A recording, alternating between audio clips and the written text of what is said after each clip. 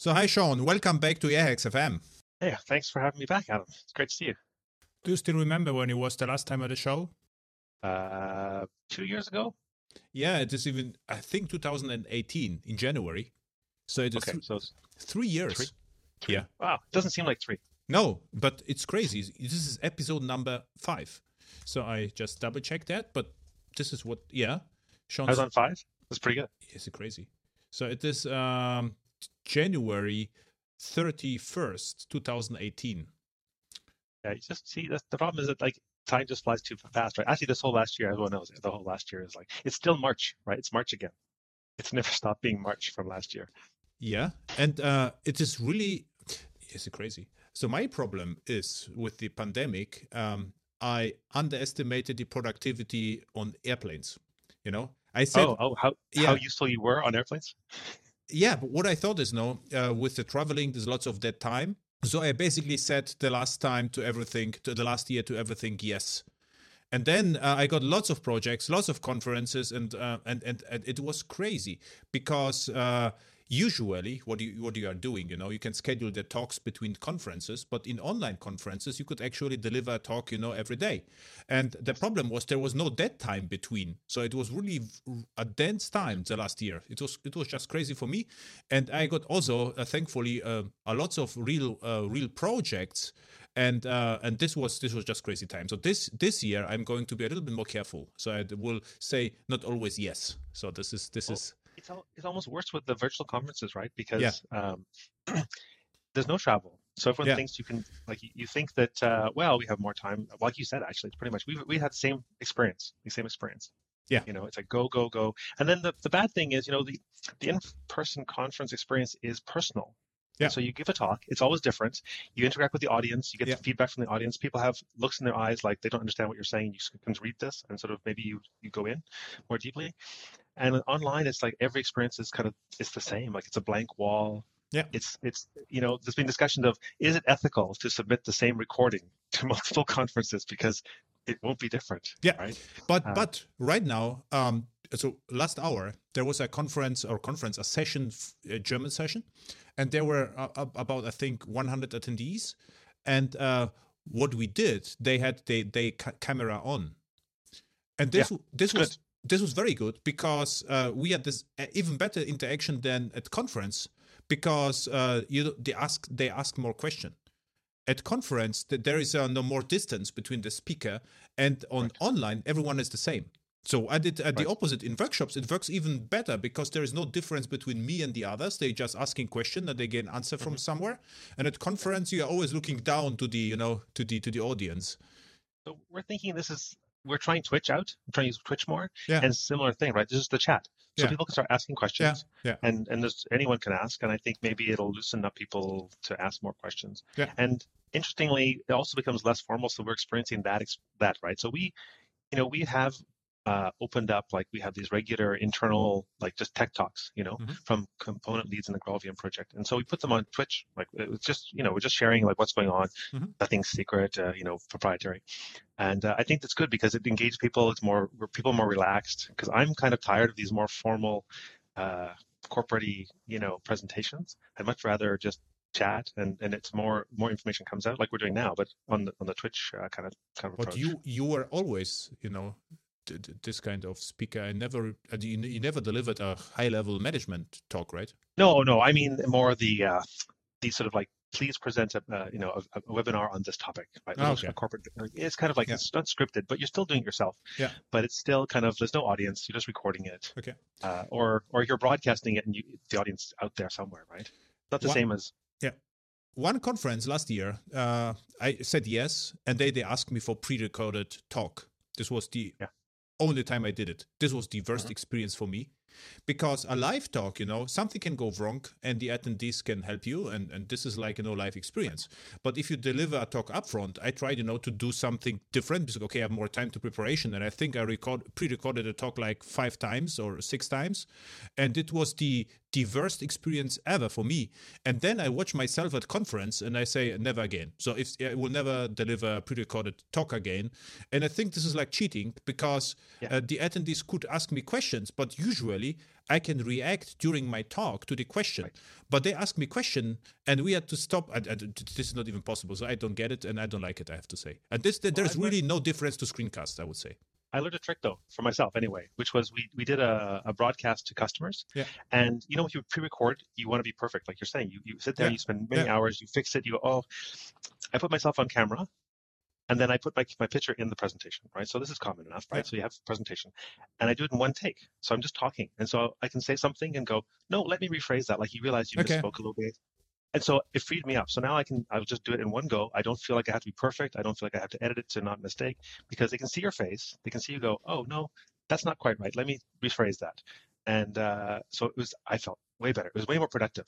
Put your face on the camera in those presentations and people just accept it as, you're human. You're gonna speak like a real person rather than having these perfect packaged, error-free deliveries. We did another pre-recorded talk. So there were actually two, but this one I knew better. And this is Drive-In Conf. It was in Sofia, I think. And the guy who did it, he joined Oracle recently at the Helidon team. I forgot his name. And a nice guy, Java user group guy. And he asked me, can we pre-record the conference? Because this is a drive-in. So really drive-in. This was Corona pandemic. So the people came with their cars. They showed me the video. That's crazy. This was this was crazy. That's good. That's good. And he asked me to pre-record because he was afraid about, there was a huge display and he was afraid about the connection and stuff like that. So, okay. Sure. And what we did a pre-event. We invited a couple of people and we pre-recorded a live event, up front. Okay. And this worked perfectly because we had an audience of 10 people and they asked me questions. And this was for me, I didn't care whether there were 1,000 people or 10. And then we submitted a talk to the conference and this was fun. This was a nice hack. Did you speak at JAX in Mainz this year? I forgot to register. They did a hybrid. They did a half. Yeah. Mm-hmm. Yeah, they had people there. I know that Wolfgang Weigand was there. Yeah. And they had some people in the audience spread out. Yeah. And then others were online. So I guess it gives you both. It's both, right? It's hybrid. So I was there, but I forgot to register for this year, Mainz. So this was the first time in of my history, which I didn't attend the JAX. We met at the JAX, I think, the first time, or the Java one, I guess. You were the Eclipse guy, and Eclipse Link. I don't know. Yeah. Yeah, it's a long time ago. I don't know, right? It's like forever. Yeah. Hey, what happened with FN Project? So last time we had a lot of chat, with serverless and FN Project, and a little bit quiet. So I look at the GitHub, something happens, but it's not like, it is not like it's taking off. So I haven't been working on that since October 2019. I know the team has mostly spent their time on building the service side of it, right? So I don't think so. So they're still using the core, like they're still the code that's in GitHub is still being picked up and basically used for the service. I think most energy is around the service issues because it's easy. Building this core serverless platform is one thing. Building it as a globally scalable, reliable platform is a totally different experience. It's like 90% of the work is actually the service side. The execution, that core engine is not the hard part in some strange way, right? And I do know from when I was there, just as service was coming online, we have a thing called the platform bar in Oracle Cloud Infrastructure, which is all the things you must do before you can be a service. Mm-hmm. And that's a big list. Like you must have tags you can search, so customers can tag a function, tag anything, and then search it from anywhere else. Like all these are sort of service-y integrations, and that just chews up like months of time. So they did do that, but I know they're working on internal stuff. I don't have the inside story on what their plan is, but it's a real service, right? So it's been gaining ground in terms of customer acceptance. So it's not dead, that's for sure. In fact, it's actually a critical service because like the Gartner sort of cloud matrix, which everyone likes to go for, has serverless as one of the key components of that platform. Mm-hmm. So every cloud provider has to have one. So they're certainly not like Oracle's lost interest. It's just that they're focusing on internal issues versus external issues. I can imagine because right now in my project, I have a Java backend and I push it to the cloud. And the most time which is consumed by, certificate management and networks and network translation layers. And this was like what the plumbing we did 20 years ago. Now it comes back a little bit more automated in the cloud. So it is like actually crazy what do you have to do to put something in production? Yep. And then for them, as part of a cloud ecosystem, you have all the other services you Even have to worse connect for to. you is even worse because Yeah. you are actually have to control the infrastructure, right? So I'm just saying, I would use Cider with the subnets, but you have to actually to do it. So you have to to control the routers and all the plumbing. This is even worse. Right. Because when you deploy a function, there's virtual network interfaces that are being allocated, attached to things. Oh yeah, it's all automated, right? Mm-hmm. But no, it's the engineering work of serverless. Like you look at AWS, you look at Lambda. The key thing with Lambda is you can call it from anywhere. Mm-hmm. They've done it, like it's been around a long time, so it's fully integrated into everywhere you go in AWS. So that's part of the work is, okay, so what if something happens like the notification service on OCI? Someone has responded to some event. Well, they should call a function, right? Mm-hmm. So there's building that bridge between those services. There's some data appears on a Kafka queue. Okay, we want to call a function to process it. So all those integration points, and really it's not point to point. It's better than that, but that's a lot of work, right? So service integration becomes another huge piece of it, which again you don't see in the open source repo because it doesn't really matter. Yeah. And so what I observed with lambdas and functions, that they are actually starting to be used properly. So 5 years ago, as Lambda started, it was just craziness, because what I saw is that people try, to port or migrate their monolith to lambdas, and this is just crazy. So instead of having a nice Java classes, they had millions of functions and no one knew what actually happens. But now people starting to be more reasonable developers, and what I see is that the lambdas are used more like integration point, which makes absolute sense. More or less like responding to this, like message driven beans almost, back then. So something like this makes absolute sense. So I'm for it. Queues, right? And functions are exactly what you say, right? Like just like if data appears, please process. But often, and I think you're right, it's often the glue code between all these other things you're trying to build. It's like a little piece of code needs to run somewhere. We saw this with Oracle Oracle Fusion applications. Mm-hmm. So you can use Visual Builder Cloud Service, for example, like so build a GUI, and you need some logic somewhere. Like there's a place for logic. Like where do you run logic? In the past, they would have spun up a WebLogic instance and done that. Now you can use functions. So just some random bit of prefetching, caching data, processing, even doing things like I remember there's an address translation function which you'd think would be standard, but it wasn't built in, so they had to call some logic. So functions are perfect, just like run a piece of code. And what's interesting is the functions is they are consuming some kind of data, and there's usually a proprietary cloud API, which is byte array. So this actually FN function project did the same. There was like a byte array, but what starts happening is you can actually have a JAX-RS resource, which is indirectly called by a function. So what you could do actually, you can actually deploy a JAX-RS, let's say Jersey service or microprofile service, Halidon or whatever, or a Micronaut, which is actually a function. So it doesn't make any difference whether it runs as a function or as a container service. And this is interesting.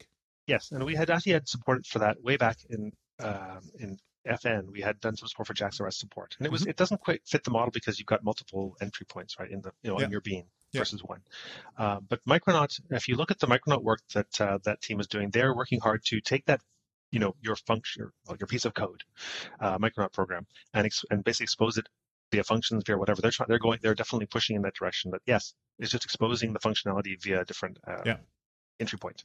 Yeah, they want to make it easy. You quit the FN project properly or department, and now what are you doing now? So I left the cloud. I got out of the cloud. So I'm one of those people who, I'm to the sun, from cloud to back to the sun, right? Basically, yeah. So I'm working in Oracle Labs, which used to be Sun Labs. It's true. Okay. In the history, right? So Sun Labs evolved into Oracle Labs, and I went over there and to work on the GraalVM project. So this is really a sort of more going back to more original interest, more core Java, right, versus application like services. So in my career, I've always been working on developer-facing services, right? So Eclipse Link is a big one, right? It's always developer-facing. I worked on mobile cloud service, so I went to cloud. Like everyone at Oracle, we were sort of like people were pushed into the cloud to work on cloud. And then Java Cloud Service, application container cloud, which is like Heroku, right? Again, always these services and even functions are always for developers to deploy code. So GraalVM was kind of going down the stack to like the core runtime. like just running your applications. And I just thought it was a really interesting project. And it's I didn't know a lot about GraalVM even at working there before I joined. I mean, I knew before I joined, but for years at Oracle, I had probably hardly ever heard of it. And now I think the time is changing. I think that suddenly it's starting to catch on. That this technology that it turns out that Java can be different, can solve new problems, can be faster. And what's your role yet at the Oracle Labs? So I'm working specifically on GraalVM. So I'm the product manager leading the product management team for GraalVM. Ah, okay. So that's kind of inside outside. So there's a bit of this product side, and then there's open source, and I kind of straddle both sides. We have our own dedicated developer relations team, like Shalev, you probably know, and Alina Urenko, and I work with Thomas Vertinger, obviously. So that's on the engineering side, and I'm kind of straddling over towards dealing with that team, and then also dealing with marketing team on product. How do we get the product out? How do you support customers and so on? Mm-hmm. What I like about GraalVM is it is like I had already chat with Thomas Vertinger about that. This was like So everything you need to know. See, I can't add anything. I forgot a lot of stuff, right? But I always know. There was a blog post. The name of the GraalVM, the origin name was the project Maxwell. Maxwell first, and then was renamed. Really, I don't know Maxwell. Yeah. And Thomas said, okay, this was briefly Maxwell because James Gosling back then, the Java one, mentioned that, and I found the paper and I wrote a blog post. Okay. And then I asked Thomas, I knew about that. It's like, yes, this was Maxwell and then Maxine, and now it's GraalVM. So it's a great story. Kind of. I think that there's a history there, but I don't know if the Maxine project evolved into GraalVM. I think it's more of a GraalVM came up in some sense of the inheritance of that Maxine project. I don't think. Yeah. I don't know. I wasn't here because they changed the direction. What Thomas said, that they saw opportunity somewhere else, and because the origin idea was to rewrite everything in Java, and then they focus more on the integration place. But first, the interesting part is, this is a little bit Spirit of Sun still there. So in the project, and what's really fascinating is this is like multifaceted project. So if you that's part of the problem is explaining what is GraalVM. Oh, it's a lot of stuff. Yeah, and the problem is in my project, if I say something with GraalVM, everyone says, okay, we don't need the native compilation. But this is not all about. You can run GraalVM as in the normal mode, let's say, how to call it, in bytecode mode, and you can. You are the product manager. How do you explain it? Yeah. What is the proper name of translation from bytecode to the machine code, or how to call it, the image? The JIT compiler. Oh, well. From bytecode to machine code is just the compiler, right? This is the thing. So just back up. So this is why this is not a bytecode. This is not a compiler. This is a transpiler because it transpiles, a bytecode to image. Well, no, that's what happens inside. That's what happens inside the JVM all the time. So let's back up. So this is what's interesting about GraalVM. So what you have at the core is this compiler. You have this optimizing compiler technology, and yes, it's focused primarily on bytecode, Java bytecode to machine code. Yeah. Right. So just like C2, the compiler that's built into, or the existing one, right? It takes your hot code and turns it to machine code so that it runs faster. Yeah. That's what's going on. Right? For the platform you're on. So that core compiler can run at runtime or at build time, essentially. So there's nothing. So when we have the native image ahead of time compilation, Christian Wimmer, who founded that project, he doesn't like to call it a ahead of time compiler, because it's a bit misleading. It does a bit more than that. But roughly the flow is native image compiler or native image utility takes your bytecode, so jars, classes, whatever. It loads them up into the hotspot VM, so they're there, and then we walk from your main entry point through all the classes and finding all the code you need. But then we run that compiler then. Right, so we don't wait till you call the code. We basically run the compiler, generate native machine code.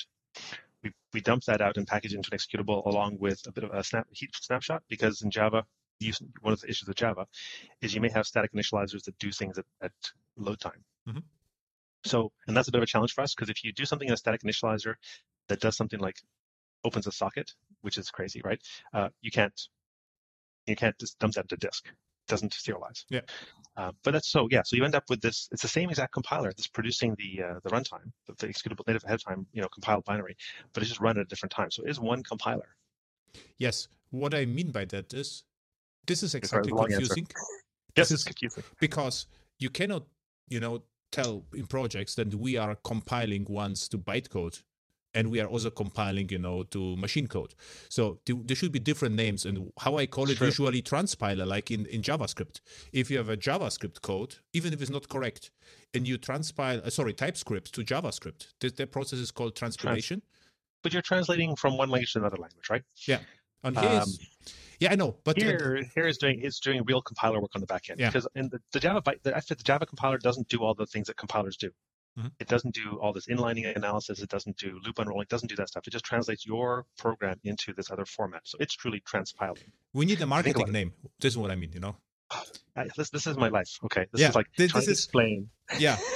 Because otherwise, I already talking about the JVM mode, or sometimes I even say we are running in OpenJDK mode, that they know this is this JDK, because people. I just say JIT. I just say the JIT mode. Like you're running in just in time. Yeah, you try to explain a project lead or a manager that we have a JIT mode. I mean, this for developer. Every developer gets that, but in project they think this GraalVM always have to. It just transpiles or compiles from Java to bytecode, and from bytecode to machine code. So this is the main thing. Yes.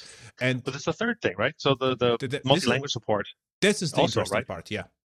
Well, a lot of people get really fixated on that. They think GraalVM is that, but that's the other thing, right? So GraalVM is just-in-time compiler for accelerating Java performance. Yeah. Right? Plain old Java, just Java. The native image utility to generate executables, and then the Truffle framework for building language implementations that we can, again, just-in-time compile the native machine code on JVM. Yeah, so this is where then are four things, actually, because Truffle is the framework, but they are already ready to use implementations. For instance, I use right now in my project the JavaScript, ready to use JavaScript.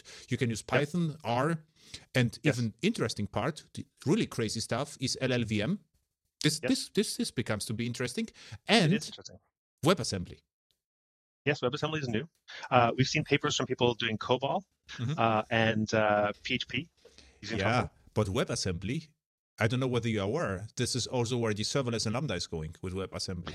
This can be huge. Pressure there. Yeah, there's pressure. There's definitely an opportunity there. The reason we have WebAssembly is we need it for JavaScript. So the JavaScript is going to have these, right? So it makes sense for JavaScript. If we have a JavaScript runtime, they're going to have these WebAssembly pieces. Mm-hmm. I think part of the specification will include WebAssembly interfaces. Okay.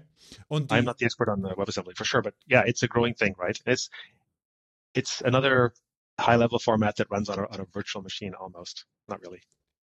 Really? Because there is a project already where you can run WebAssembly on Kubernetes straight. Oh, really? Yeah. Oh, as the runtime. Kubernetes is the runtime, and WebAssembly is the thing, which is the right, replacing OCI, using the container interface to replace, like, say, run C with WebAssembly instead. Yes, and WebAssembly runs on the edges, like not CloudFront, but similar. There is Cloudflare. Cloudflare, exactly. This the workers, so you can run WebAssembly here. Yeah. And I think for Java, this could be opportunity if there would be possible to now transpile or compile Java code to WebAssembly. This translation, this could be interesting. I don't know. I don't think we're working on that. You are the product manager, You have to promote Thomas. Say, hey, Thomas, look at that, and he would just implement this the next time, But you already saw that we have so many things going on at the same time. Yeah. Right. Yeah. And another one. Yeah. So we're working on all kinds of things, right? So there's, the native image still continues to evolve, right? It's not done because it's people have issues with it. It's not perfect.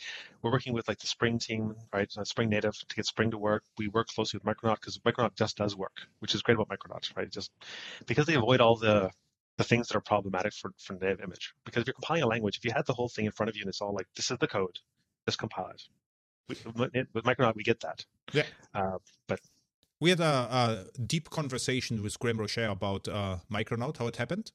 Mm-hmm. A nice guy. And what Micronaut is interesting. because I ignored Micronaut for a long time. The funny story is, I delivered a talk about microservices and I think something with Jakarta or Java microprofile. And the talk was after Graham's talk, Micronaut, and I think even introduction of Micronaut at the DevOps conference. And there are lots of interests, and people ask me, what's my opinion about Micronaut later. And I look at Micronaut. What I really didn't like at all was the proprietary API. And I had a chat with Graham about that. And he said, hey, we support actually JAX-RS already. And CDI injections also supported at Inject. And this happened the last 1.5 years. And what I did, at a conference recently, I played with Micronaut and Helidon. So what I did, I created the Micronaut data integration with Helidon live and explain what happens. And what I really like about Micronaut is the idea with annotation processors. So yes, that's very powerful. Not powerful. This is actually, this is the crazy thing, reflection was used to be dynamic. And the annotation processing is the opposite of dynamics, actually very static. But if it's actually the exact opposite of the first pattern, and you achieve the same at build time. So what Graham does is crazy. He is able to know with the type system, look up to database and see whether this is like exactly what reflection does at runtime. Micronaut can do at build time. And this is the same as Java. This is like Java. This is the same thing. Is you can defer to runtime, or you can compile ahead of time, right? So and there's trade-offs. Yeah. There are trade-offs, but it's the same kind of pattern. Yeah. Yeah. Do you want to amortize the cost of your optimization to runtime, or do you want to pay up front? Yeah. Right. It's crazy, right? But you think about this. This is crazy and beautiful at the same time. So and I asked Graham, are you working in your leisure on Micronaut? It's like, no, Oracle is officially contributing code to Micronaut. I didn't know that. It's like, really? Yeah. So he joined Oracle. But what I thought is that he joined Oracle and now he's forced to work on Helidon. But this is not true. He works on a different. This is what I had chat with him. No. It's like I can just commit code to Micronaut and we share some code with Helidon. And this was new to me. I thought his job will be to support Helidon. This is not true. This even 2 departments, right? The Helidon. Yeah, they're not in the same. We're not in the same group. So the Helidon team are not in the Oracle Labs. So Graham's working for Oracle Labs. He's a peer of mine. So we're working, together on things. And there's some good synergy though, because yes, the Micronaut data is really interesting. Yeah. And I'm a JPA background, so you're the Eclipse guy, genau, exactly. Yeah, right. So I'm picking up Micronaut data, and I wasn't familiar. The problem is Micronauts evolved from a different background. It came from like Gorm, I guess the Gradles, exactly. And some Spring data. And it was never a Spring guy, right? Really dabbled, but never really embraced Spring. It was more Java EE sort of. Yeah, exactly. And so I got to writing some Micronaut data, and I was struggling with like, okay, how do I do like these finder methods, right? It's magic, right? It's like find entity, and then they would say things like, well, relationships. Like, what do you do with relationships? Like I ended up figuring out how to do a 3-table join, with nullable fields and all this stuff. You have to figure it out because it's not the same pattern. But once you master it, it's very efficient because I can write the finder. It writes the query for me. It's code by convention, right? Or code generation by convention in some sense. So Eclipse Link very well, and now Micronaut data well. I don't know it yet. I'm starting. I'm learning. Do you see some, synergies? Synergies is the right term? Because what you could do actually, you could get the metadata from Micronaut and do some crazy internal things with Eclipse Link, by skipping the JPA and just going to internals from Eclipse Link. So yeah, but see, there's a difference though. The problem is that in Micronaut data, or Micronaut specifically, he's not using reflection in there, right? Or the project doesn't use reflection. So Eclipse Link, we use reflection all over the place. Like typically we would, intentionally so. We didn't want, for example, to call a setter when we built an object from database data. We don't want some business logic firing or something happening. So we were infrastructure. So the object gets built and exists before anyone could do anything with it. That way we didn't do anything, no side effect. Yeah, but this could be the synergy, because if you get the metadata from Micronaut, you could on the fly create the entities or whatever, right? But there's no metadata. Well, there is. You can go digging through. Okay, yeah, you could go digging through the object helper objects that has behind the scenes there in Micronaut. Yeah, it's true. But it's still counter. at some point you need metadata. You need a description of this stuff, right? Yeah. The Micronaut work, I shouldn't say his because there's actually a lot of people involved, but the Micronaut data work is based on this more convention-based coding, right? Whereas Eclipse Link and JPA is there's very few conventions. There's some defaults, right? Yeah. So I don't know if it works well. I think the main issue is that if you look at the instantiation of objects, it's just call a constructor and pass in the arguments, right? Yeah. And that's pretty much all that you can do. Mm-hmm. There's no object tracking, right? Because there's no injection of bytecode generated proxies to hold values. There's no dirty checking, nothing, right? It's up to you. So it's for me, it's kind of back to the future again, because this was a pattern you saw in the early 2000s. You had other data mappers like iBatis. Mm-hmm. You know, yeah, exactly, right. Uh-huh. It's similar, and it was like read object and then write it yourself. Yeah, and I'm biased, right? The microservices world changes it maybe, right? So when you were dealing with large EE applications, dealing with large data models, they were very complicated with difficult constraint satisfaction or RI constraints. Letting Eclipse Link figure it out for you, order the SQL, and make it all work was really great, right? Anything that over 2 tables, 3 tables, you're needing help. In the Micronaut sort of microservice world, where you're in theory dealing with small table sets, right? It's more like data. Now you're saying, I don't have a large data model. At least you pretend it. And I haven't quite figured this out. And this is everyone going from monolith to microservice, right? Large, complicated data model. And you're hopefully dealing with maybe 1 or 2 tables for that entity you're dealing with, right? Then in theory, life gets easier. You still have to be aware of the referential integrity rules and not break them. It's in your face. But hopefully the scope is smaller. The scope of the problem is manageable. I don't believe so. And the reason is right now I'm actually delivering an app. And my job is just to deliver the front end with web components as a mobile app. And the back end, I just used microprofile by choice because it's what I know. And I will show you the app. It looks trivial. There's probably 5 views with some state management. But at the back end, I already have, I think, 10 JSON objects. There's no persistence right now. Everything in static, just as mockup.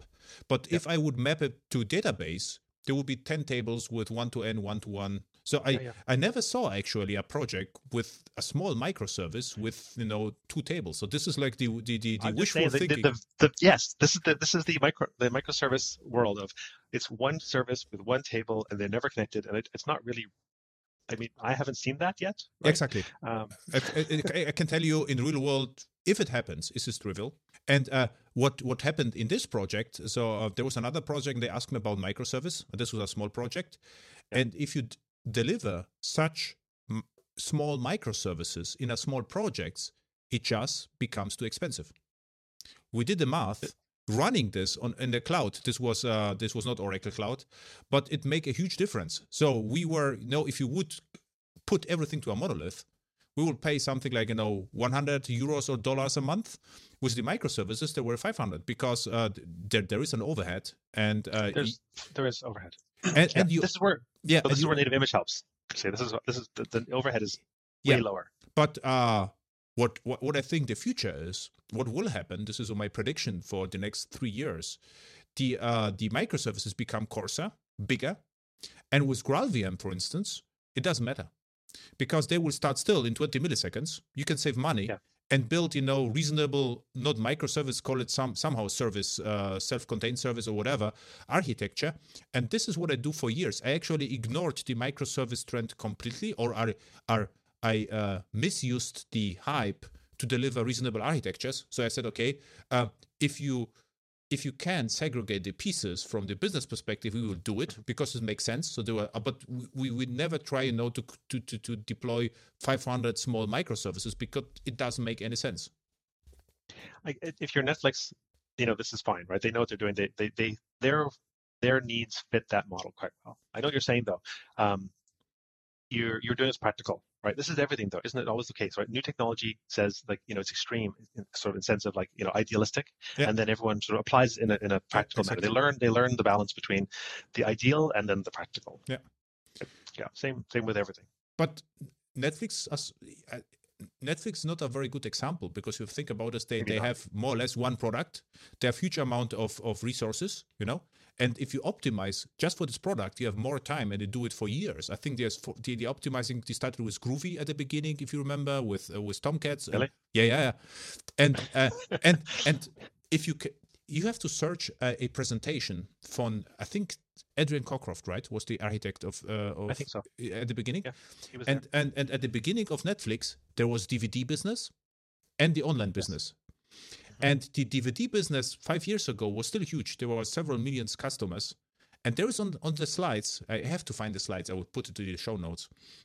There is something like, for the view millions customers, we don't care about, the scalability. We just deliver a monolith. And for the online service, this makes sense too, because there are worldwide millions of clients, not just in one country. This makes sense.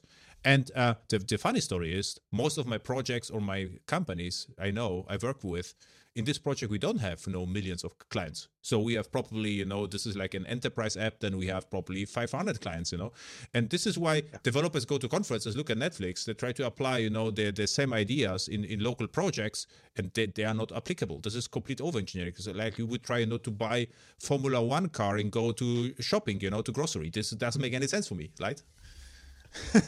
Again, it's about being practical, right? So there is no silver bullet. This is a topic that comes up with this for me. The different modes of GraalVM you mentioned, right? Yeah. There is no right answer. There's no one thing is good. There's you have to figure out what your problem is, find a solution for that problem, and find But people would like one answer for everything. There is no one answer. Yeah, absolutely. Yeah. So in most projects we're running GraalVM in the JVM mode. And where it really makes sense is, of course, serverless. Because if you're running functions, the startup time is crucial, or you have to keep the function warm. So it also happens. That's right.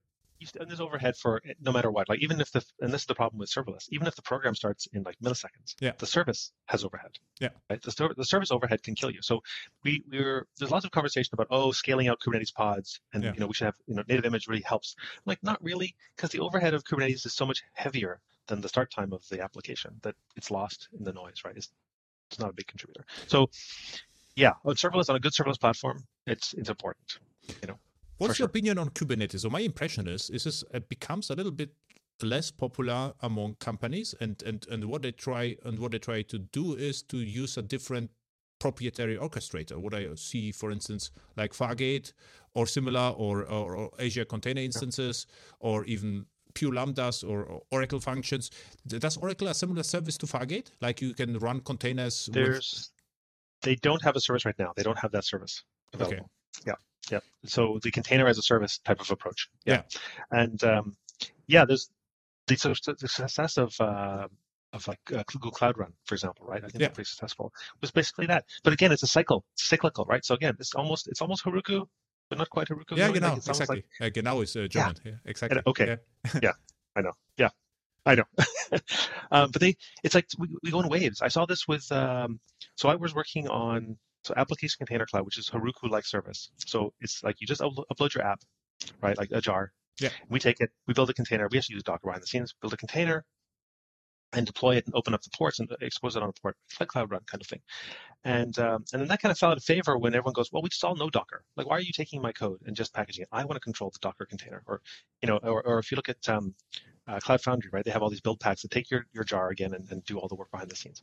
And you can control it, but people tend to just use the service. So there was a shift from just take my app to I want to control the world with Docker containers. And now there's a shift back to I want to just deploy my app. There's a definite pendulum swinging between complexity and efficiency, or productivity and control. You give a bit of control to get some productivity, and I see that every few years it swings back and forth. Well, I always wondered myself, the war was the perfect format, because the war was specified, and if you don't have to go crazy. It could be a subset of Java E. It doesn't have to you can CDI whatever.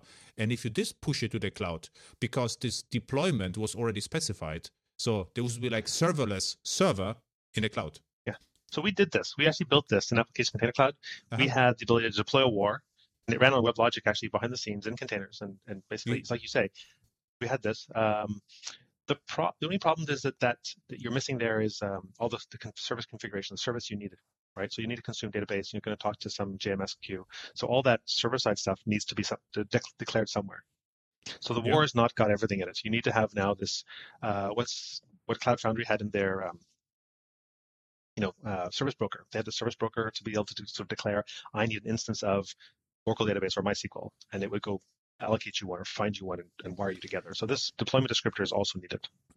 Yeah, but if you have nothing, let's in the cloud, so you have a war and you push it to the cloud or jar, then what usually happens, you have to, to start your JDBC driver somehow and talk, to RDS or whatever database you have or Oracle database. So then there's no I would be happy, to push. But you have to have one. Yeah. But you have to have a database and you have to know where it is. Or at least you have to declare that you need an instance that meets these criteria or such and such. It goes on like this, right? Yeah. But that's why Heroku was popular. Heroku was, here's a jar essentially. Run it.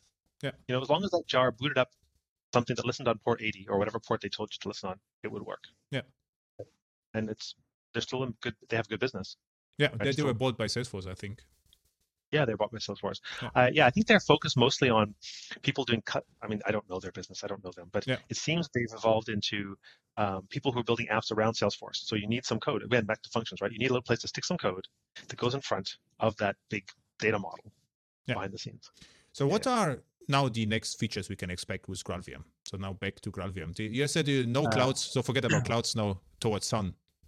So you're seeing, So in GraalVM, there's some features that are being worked on now that you will see in the next release. So things like we're talking about multi-tier compilation for truffle languages. So one of the tricks with truffle is there's a warm-up cost. It's kind of the Java warm-up cost, and so we're working on ways to provide a faster start.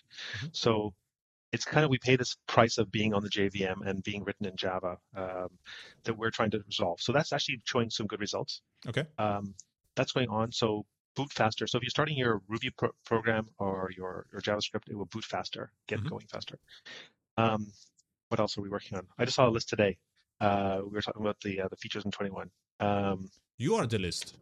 I'm drawing a blank. Yeah, but I had the list. Well, I have to ask my engineers. So we have a lot of smart engineers who are cranking out work, right? So it's like, okay, what are we working on? On native image, we continue to work on compatibility. So you keep seeing us adding features. So one feature that's added recently kind of came initially from a PR from Alibaba.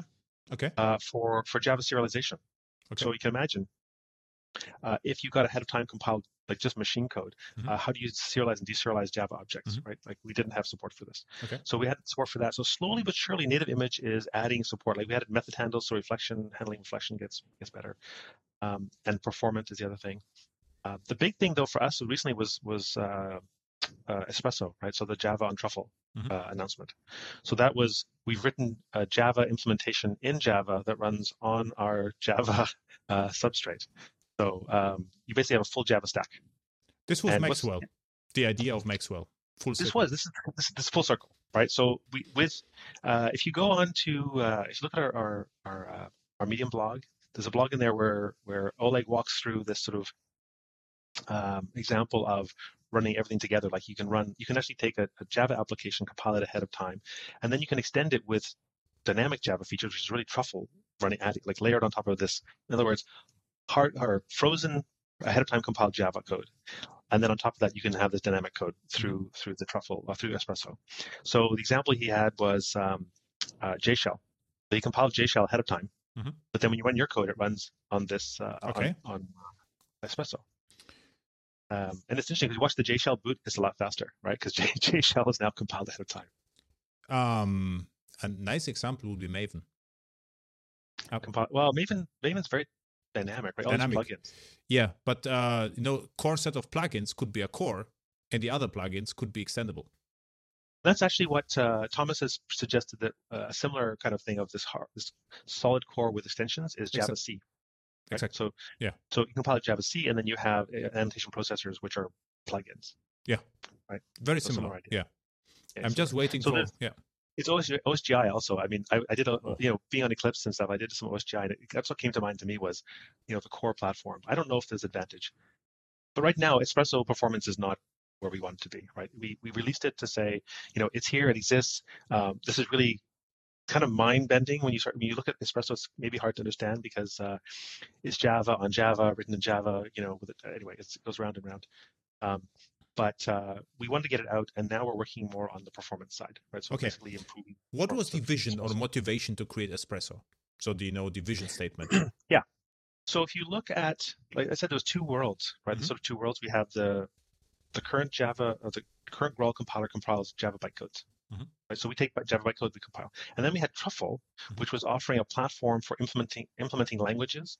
And in that model, you end up with a Java AST of that program instantiated, and then we can compile that. So those languages that were in Truffle were dissimilar than Java. They had their own little ecosystem, the way they work. They pass data back and forth between each other using the Truffle APIs.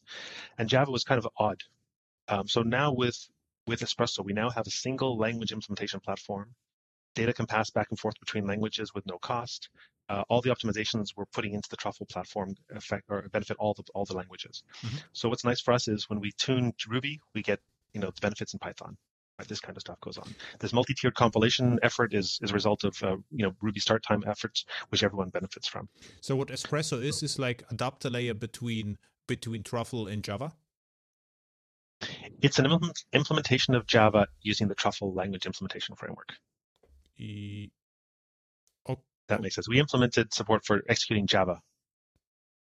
So the weird part about Truffle is Truffle looks like an interpreter.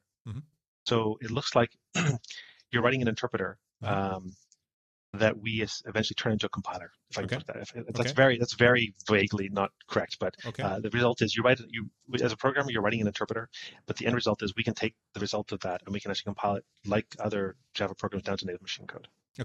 And take advantage of all the optimizations you get from the compiler. So it means there were already, how to call it, plugs or interpreters for Python, R, and JavaScript. Yes. And LLVM. Yep. Yeah, and now you did it for Java. So there's not adapter. This is an own implementation. So you can interpret. So that's. So you replaced what you replaced. You replaced part of Java C. Basically, the hotspot bytecode execution. So the hotspot would be executing the bytecodes. We're now executing. Weirdly, we're executing the bytecodes, right? In Truffle, those bytecodes are the program. Yeah, this is okay. So this is still bytecode level. So. So the input from Java, so Java C compiles a bytecode. The bytecode jar or whatever gets run. So the program is a bunch of bytecodes, right? It's a bytecode interpreter, just like WASM. WASM is a bytecode interpreter. LLVM is a bytecode interpreter. The trick with Truffle, the innovation of Truffle is the ability to make it go fast, right? To turn that interpreter into the compiler. If you think about it, if you just take a simple program and build an AST, so you end up with a big tree of objects. Imagine they're Java objects. They're just a Java program now. So we turned your Ruby and your R into essentially a Java program, which we get the benefits of all the Java tech we have. For my understanding, my understanding is if you run JavaScript via Truffle on GraalVM, what happens behind the scenes, the interpreter turns this in one point of time into kind of bytecode. So. No, we don't go to bytecode. We end up with this abstract syntax tree that represents your program. So we end up with a tree that has, plus, minus, and then your numbers, and just a tree. And then we execute that tree. So the tree has execution nodes, right? Like, a loop node, whatever nodes. We execute that. But since it's just Java, of course, it gets compiled down to machine code. Yeah. By us. Yeah. So, okay, you skipped the bytecode. So what happens now is you are able. Skip the bytecode. Yeah. So you can read the bytecode and create from the bytecode the tree. This is what happens. So in JavaScript case, it's JavaScript source becomes the tree. Java case, this is Java bytecode. Case, bytecode becomes a tree.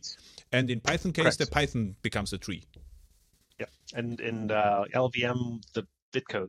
And this now makes sense because now for you had an interpreter which read JavaScript code and turned it into interpreted into the tree. And in Java case, the bytecode was interpreted or read. And yeah, this is like, yes. But now what's interesting is we now have a common runtime platform for all these languages, right? All the services we have in there. We have interesting things like the ability to constrain resources. So let's say you're in a Java program and you want to run some JavaScript. And this is actually the case. NetSuite does this. NetSuite has they use JavaScript for like user scripting. So the code the user uploads is untrusted code. Yeah. Right. Like you got to imagine it's not trusted. So what we added in the 20.3 release was the ability to, and these constraints are actually in the Enterprise Edition, is constrain the resources that are permitted to that chunk of JavaScript we're going to run. So I can control the time it's allowed to run. So if it tries to do an infinite loop, it's going to get killed. I can constrain the memory it's allowed to use, so I can not let it, kill the machine. I can control the APIs it's allowed to use, so I can really run this in a managed world, right? Because we now own the runtime. We are now the platform for us to do this. So we can do this with Java, right? So think about it. We can do crazy things. We can run Java 11 in Java 8. We can do all kinds of crazy stuff. Yeah, that's kind of mind-bending too, right? Because it's just a Java program. As long as we have access to the SDK libraries and so on, we can do this. So I'm having trouble even putting my head around all the possibilities, right? Because it's just what reminds me immediately. What you did is it is almost like Docker container. Actually, my boss talks like this in terms of if we can improve the security guarantees. We need to have really good, strong guarantees. We can let people run Java programs. Imagine an app server, as it were, that runs someone's Java program, but it runs it in a secure manner, right? Yeah. Yes, we can start offering security guarantees on some chunks of Java code that maybe is a library you don't really trust. Yeah. You want to say, we run it and we have it compute something, but make sure it doesn't do anything bad. It's like security managed on steroids. Yeah, it's on steroids. Yeah. Yeah. Exactly. And there was a project from Google where they had gvisor, right? This is the project. gvisor. This is what if you're talking about. It's different. Yeah, I know, but it's a similar thing. They hook into the system APIs and then they can say is it allowed or not, right? But it's a similar idea. So it's interesting because gvisor evolved. So I was talking to Ludo Champenois he used to be at Oracle. He was at Google, and now he worked on App Engine.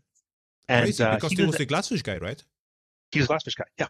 So he was at JFocus 2018 now. Everything's like a year older than I think it is. But anyway, it wasn't last year. It was the year before. Very briefly, before I forget. So there was a no talk about Glassfish monitoring.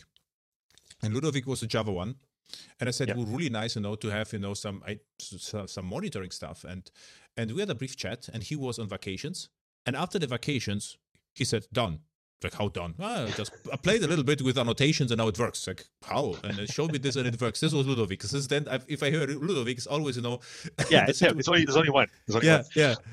Shout out to Ludo. Okay, so he gave a talk at JFocus and he explained the origin of gvisor and why they had to do it. So they were using, Java Security Manager APIs to run jobs on Java 7, I think it was. Or was it Java 6? I think it was 6. And every new version of Java, even point releases of Java, CPUs would come out and it would break their security configuration so that the code could escape, right? So they're constantly working on trying to secure the program within the Java runtime. And then they basically gave up. So they said, okay, we're going to step back and we're going to secure the environment around the JVM. We're going to basically, system calls and whatever with gvisor. And that's why he said there was a big delay between their support from 6 to 7. I think it was the numbers are 7, because they were busy building this infrastructure to contain the JVM, not let anything get out. So now we've kind of gone the other way, which is we've gone into the JVM. And it's not it's Truffle. So it's not even just Java. It's whatever Truffle language, building a sandbox, essentially, for running these applications. But it's different because, you see, we're running the bytecodes now, not hotspot in some sense. Like, there's a layer to this indirection. So we have some control. So what you could do right now is, full circle, something like Kubernetes in Java, right? Because now you could have, like a microservice environment. Let's call it your GraalVM with some runtime logic. And I could just submit bytecodes to your engine, and they're isolated, basically. So I can run on one GraalVM multiple, let's say, super ears or wars, or truly isolated pieces of code, and which they could even communicate with each other over, over protected, secure way. And of course, even Node.js could communicate with Python and then with Java in different versions. This is like multilingual service. That's sort of, we don't have that service, but it's possible to run those multiple languages and have them all interact with each other. Like you can share data between. Yeah, it's true. It reminds me actually of WebLogic. Remember, WebLogic had introduced some memory protection. I can't remember what it's called now. It was a feature that they had introduced. It lets you run your enterprise application in an isolated memory. The JVM had APIs for multi-tenant something. There was the multi-tenant feature. Yeah. I don't know there's a lot of uptake, honestly, because most WebLogic servers are owned by a single customer, right? They're not too worried about the security. But Yeah, it's actually it is possible, like you say, we could do this. We could contain the code. It's more for, I think it's more useful for dealing with the customers like, or the users like, say, NetSuite, who want to write user scripting. That's really a really obvious use case. A lot of platforms do offer, like use Lua and use different things for scripting, right? We can do it in multiple languages. In fact, actually, you saw that announcement of the GraalVM and the Oracle database. Yeah, this It's the is same idea, also nice. right? Yeah, it's still truffle running JavaScript basically on GraalVM. But you could always run different languages on JVM. There was the spec, the scripting spec, JSR, for, the name, the number. It was like... No, but Invoke Dynamic. Not Invoke Dynamic. Support, right? It was prior to this. It was introduced to JDK 1.6, the scripting API for Java, where you can just say... familiar, but... Script engine, where how NAS1 was, injected to Java.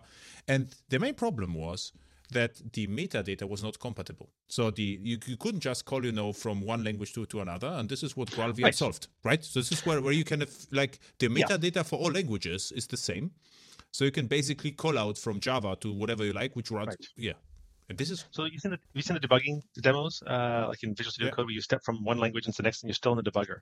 Yeah. And I remember like a long time ago going from Smalltalk into C code, right? Yeah. So you're in the Smalltalk program, you're debug, step, and suddenly the C debugger takes over your Windows machine, like your DOS machine, whatever it was, Windows 95, I don't know. It would pop up, and suddenly you're in the C debugger, and it was really weird. Then then you go back, and with this now we have C code, Java, Python, whatever. You can stay in the same flow. You can debug across. You can see the data structures. It's much more productive. And what's about mission control? Is it somehow integrated? It's Java mission control? No. There's Visual VM in our team. We manage Visual VM, but not mission control. Yeah, and Visual VM, is this special support for something, or just? It has some support for GraalVM. It does have support. So it comes with GraalVM. So if you get GraalVM, you can get the Visual VM version that has the extended functionality. Yeah, this is exactly on one of the pro tip, because this Visual VM is decoupled from the JDK right now. So if you download OpenJDK, whatever, that comes without JVisual VM. What I do, I have GraalVM on my machine, and I would like to launch, Visual VM for my performance tests. I switch Java home to Visual VM to Graal, and I get my JVisual. Okay, VM. that's a good story. I could tell that story. When I want to debug my code, I use GraalVM. Yeah, I have even on my machine JG11, and this switched to Java home to GraalVM, so I can open. Yeah, and another story is JavaScript comes with lots of interesting libraries. For instance, templating. What we did was GraalVM, just straight Java application, and for specific cases like user scripting, we're able to load Mustache or handlebars, and this Mustache on handlebars looks like JSPs, but this is well known by the developers, and we got back the template, and we could display invoice or whatever, and it works. Actually, the interface between Java and GraalVM's JavaScript is really easy. It's like 3 lines of code, and you have it.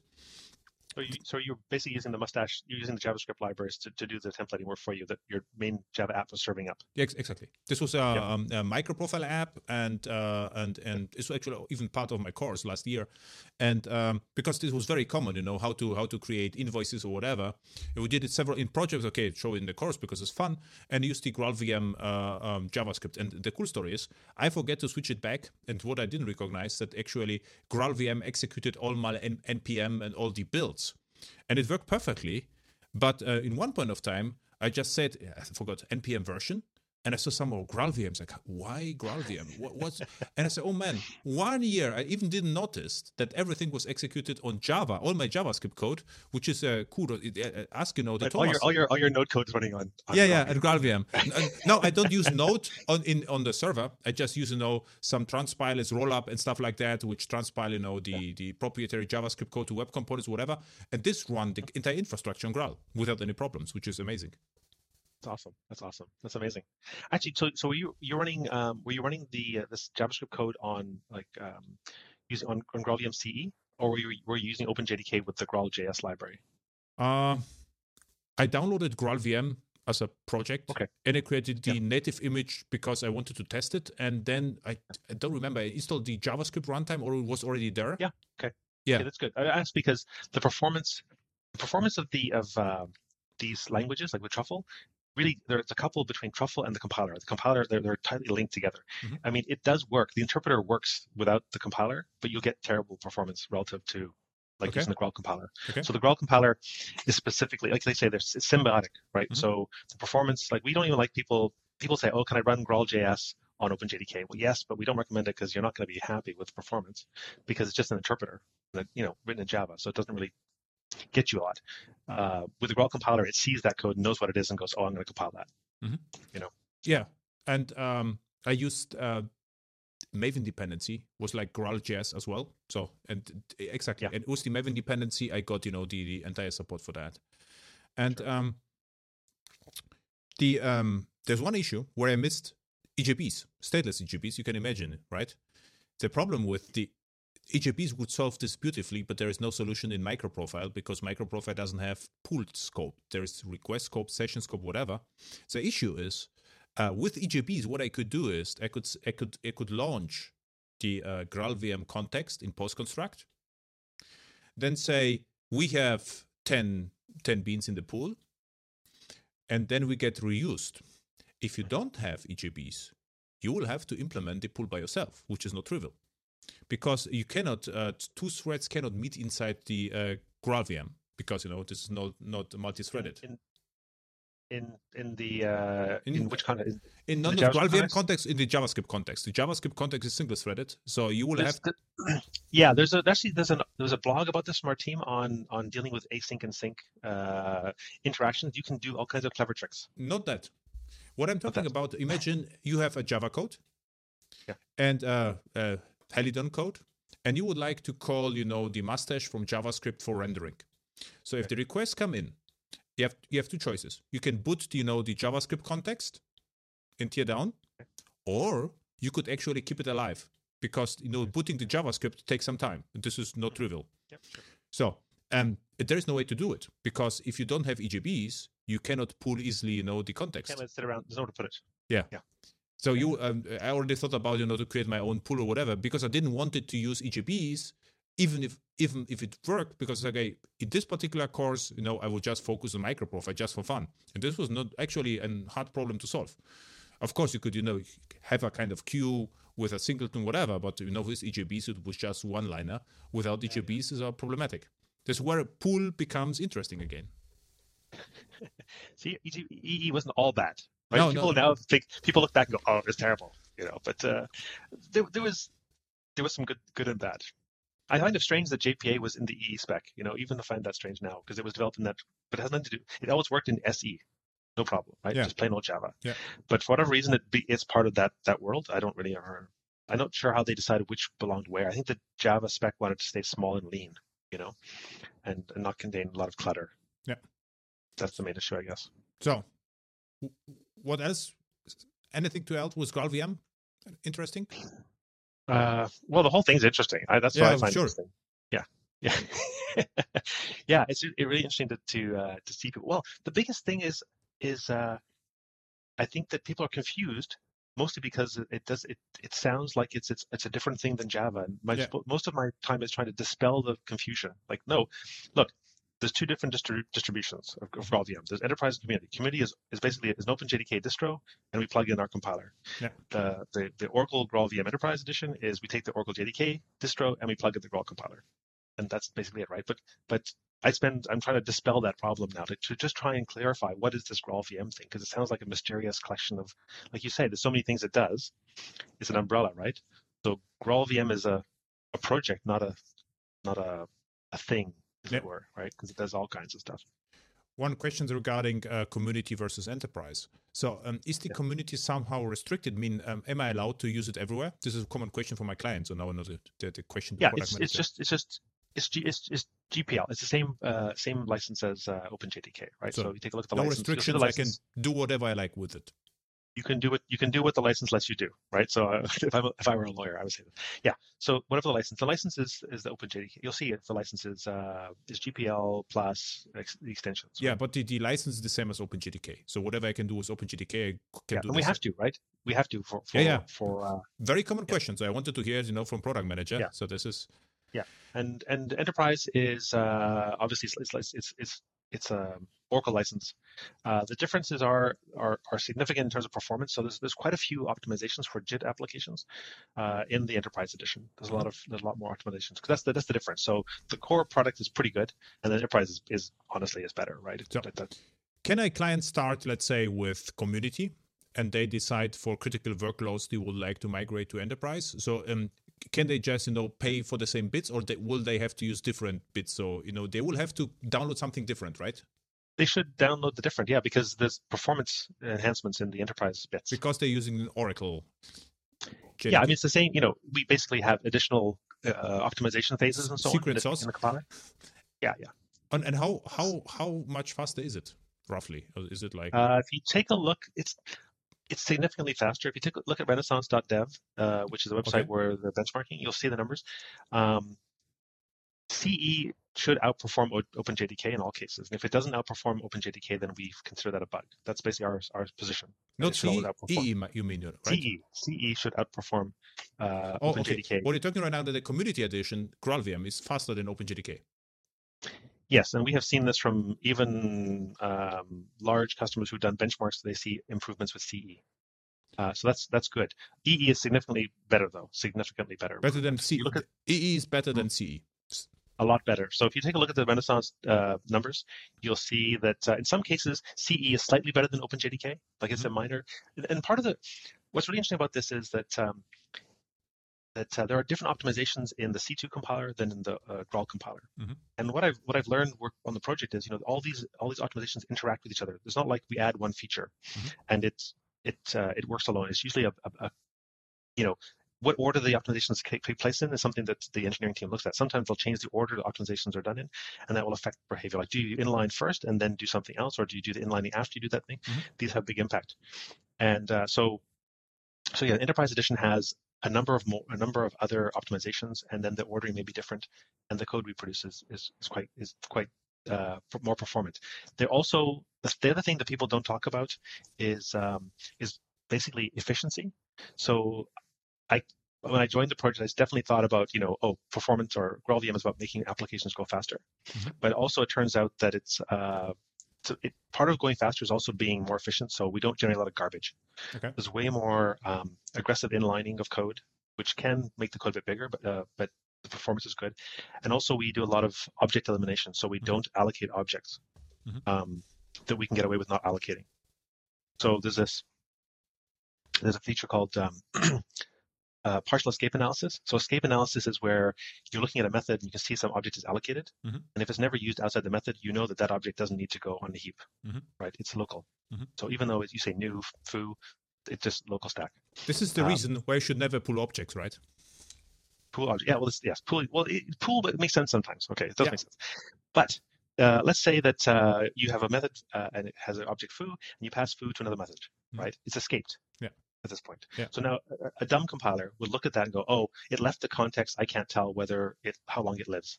I have to put on the heap, right? With us, we're much more aggressive about this. So we'll do more inlining and we'll do a partial escape analysis. We will look further and see that even across a number of methods that really only lives this short lifespan, therefore stack. And better than that, if you only ever use let's say it's a person that has first name, last name. If you only ever use the first name, there is no object. There's just a first name. Right, so there's a lot of the compiler does terrible things behind the scenes that you, as a Java user or as a programmer, you're thinking that makes no sense. But really, at the compiler level, it's fine. This would be perfect marketing line, This GraalVM EE compiler does terrible things, So terrible things behind the scenes. Yeah, this is like great stuff for the T-shirt. It's funny because you're talking with the engineers, on our team, to them this is like normal stuff. We're going to unroll this and we're going to eliminate that and we're going to change the order of the instructions. And you hear this all the time about Intel, even Intel machines, these parallelizations and the clever loop. Hardware and compilers do terrible things that make your code go faster and you don't care, right? In theory, you don't care as long as it works, right? It's fine. Any other features for AE besides performance? So like a lot of features in native image, actually. So native image has G1 garbage collector. So the G1, so the CE garbage collector is not at the same level of performance as say G1. But that's a big deal. If you do have longer running applications, G1's better for sure. There's a feature in enterprise native image called isolates, which is basically we allocate, like the workload can run in its own isolated heap space and class space. So nothing that happens in that space can get out. So I keep thinking that for function, this is a really interesting feature, and I never got to implementing it. And I kind of suggested to Graham, this is an interesting idea, that if you receive a request and you've got your function's hot, so it's up and alive, and it's servicing multiple requests. They're coming in, right? So if you put something in a static in one request, the next request could read it. And this is what people do with database connections. They kind of cheat. They stick a database connection in a static. It's iffy, right? It's a hack. Right? But with isolates, you can ensure that the incoming request gets handled in an isolated space. And then when you're done, you don't even need a garbage select. You just deallocate the entire space. Like it's just gone. It's a nested VM in some logical sense. You have a nested VM to run that request, and then it's gone. And this seems like a really good use of for functions, especially like reusing the same virtual machine to run jobs in a clean way, right? Clean every time. Serverless. Yes, for serverless. So this is an isolate. This is an isolate. It is not serverless. It is VM-less. I don't know. Yeah, and what I'm saying is that actually inside the VM you can have something which lives within like a nested request context inside a request, and the parallel requests are isolated, and after the request everything is gone, and you call it isolate. Yes, so that there's an API there for basically creating an isolate and then running some code in an isolate. And I was suggesting that. At first, I was going to try and get this pushed into the FN FDK. So at some point, you provide some Java code, right? And then there's a wrap that the function developer kit from function FN basically runs your code, right? Like it basically when the request comes in, it receives a request, it finds your function, invokes the function, passes in arguments. That wrapper code could, in theory, run your whole function in one of these isolates if it had if it implemented that. But it couples you to the GraalVM API, so it'd be a version of the FDK perhaps. And I know that I spoke with Graham about this, so something Micronaut could do the same thing for you. It could just hide it from you. You could declare, I want this code to run or this request to run in an isolated environment, and then it makes it happen. So it's an interesting idea if you make it more declarative, basically.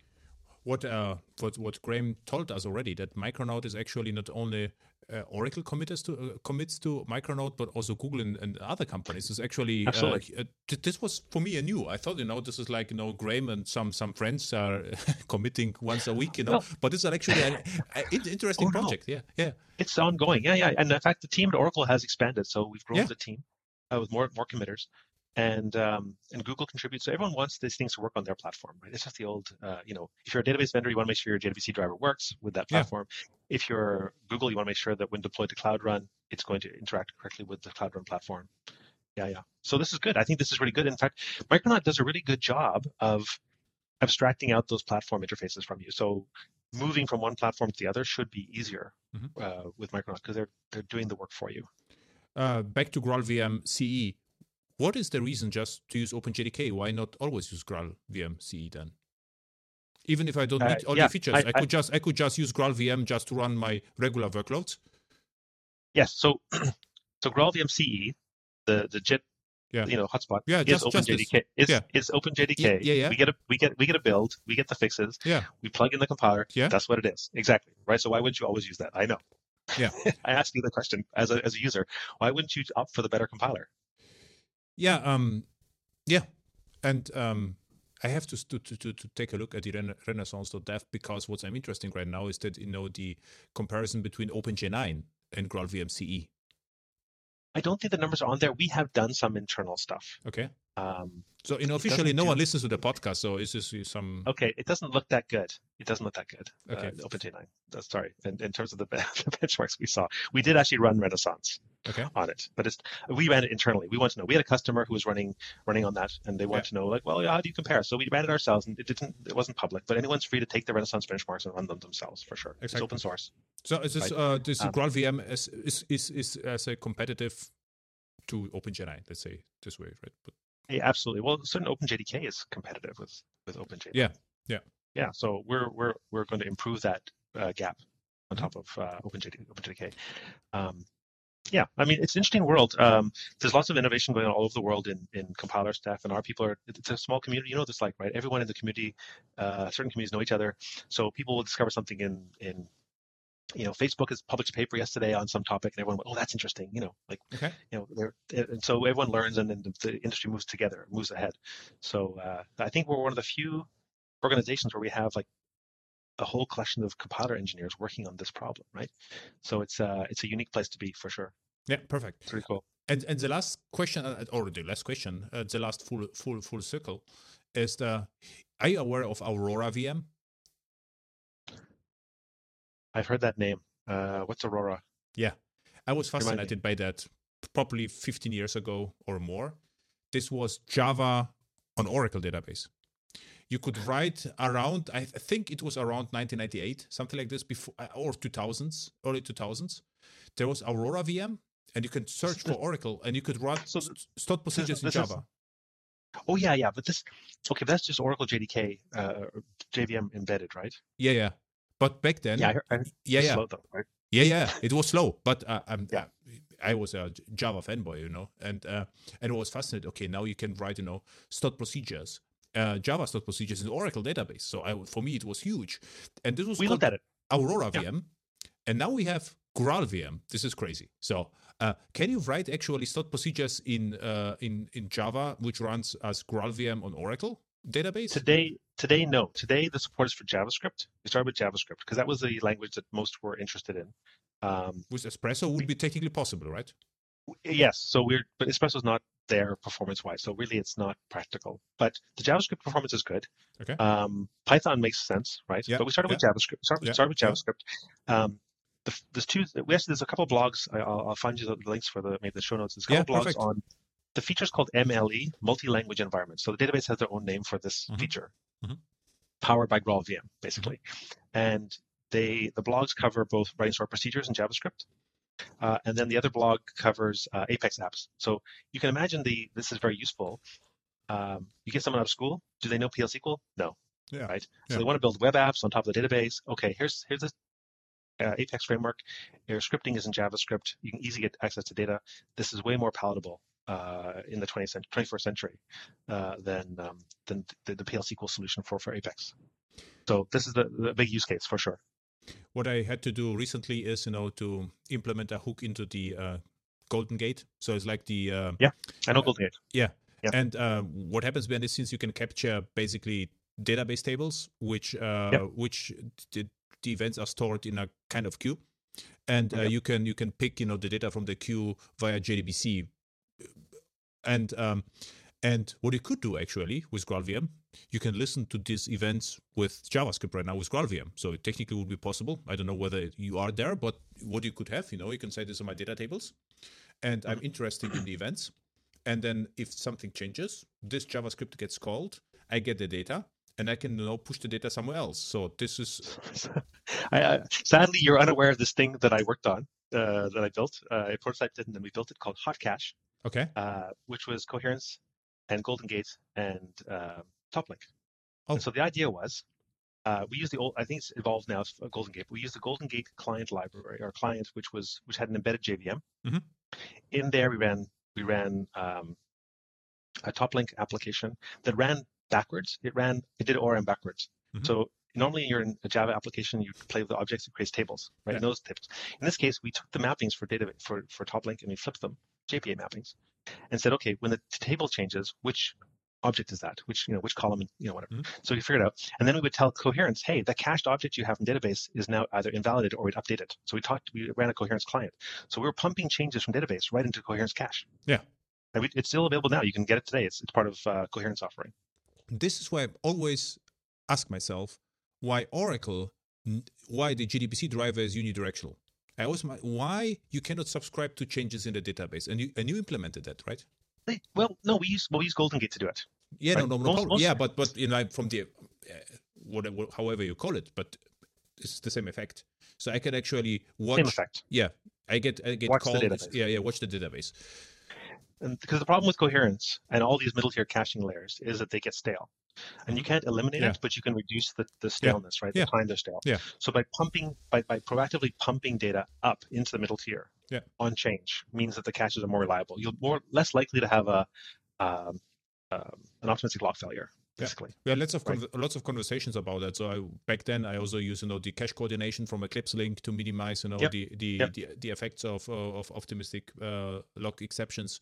Yeah, interesting. But this has some legs because I don't know whether you are aware about the project called Debezium. No. What Debezium is a huge.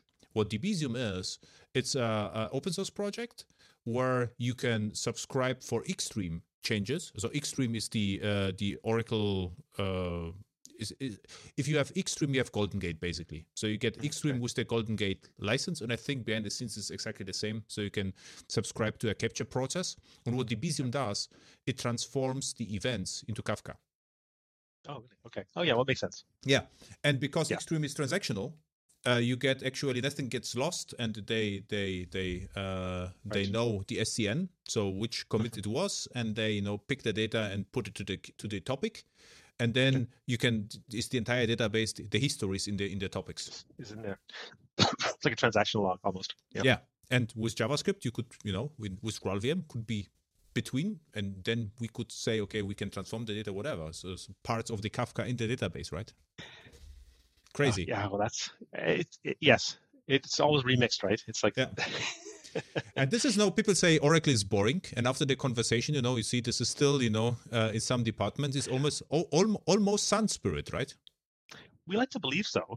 The team is operating pretty much in the open source and open, right? There's obviously some corporate work, but mostly it's happening out there. You can, we have an advisory board. I don't know if you know, but like GraalVM, we have an advisory board. So we've got Red Hat. Alibaba has joined Twitter, like all kinds of people are on this advisory board discussing, features. We're discussing things like which versions of JDK should we support? These are good questions, right? Like the Spring team are on there. So because we used to have support for 8 and 11 right now. And we were getting some, like for us, obviously there's overhead for supporting multiple versions of JDKs because we're having to do backports and all kinds. And so what we were finding is that most people who are downstream of us, like Spring, Red Hat with Quarkus and so on, they're more focused on 11 and up. There's fading interest for 11 or 8 from their side. So that was a really interesting learning, which basically we learned from talking to this advisory board. So where do you put your energy? What are they going to use? There's no Java 8 in production in my projects. Everyone uses 11 and up. That's what I can tell you. Yeah, but the reality, yes, no, that's okay. But we know, like for Oracle, we have tons of people on 8, right? Like the installed base for 8 is massive. Yeah, it is massive, but there is no new project with 8. And right, it's not the new projects. And with the containers, it is not a big deal to upgrade, to 11. It's not like this is less hard than it was before. Yeah. So this is the thing. So people who are building, especially native image, this is the main issue, right? That's a new technology. There is no legacy. Yeah. Right. So is there any real value in maintaining a legacy, an older JDK for a platform that doesn't have any legacy code? I would say no, right? But it really depends. Generally, the consensus was no. Yeah. But it's good to have the community comment, right, and have some input on this. Thank you for your time. And what I would really like to do is to reinvite you back, not in 3 years, maybe in winter or early next year, to talk exclusively about GraalVM. I was just curious what happened, with the serverless and clouds or whatever. And GraalVM is just, I would say, this is a genius project. I really like it.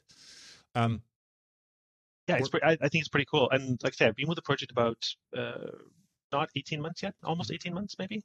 And honestly, there's so much to know. Like there's just too much to know.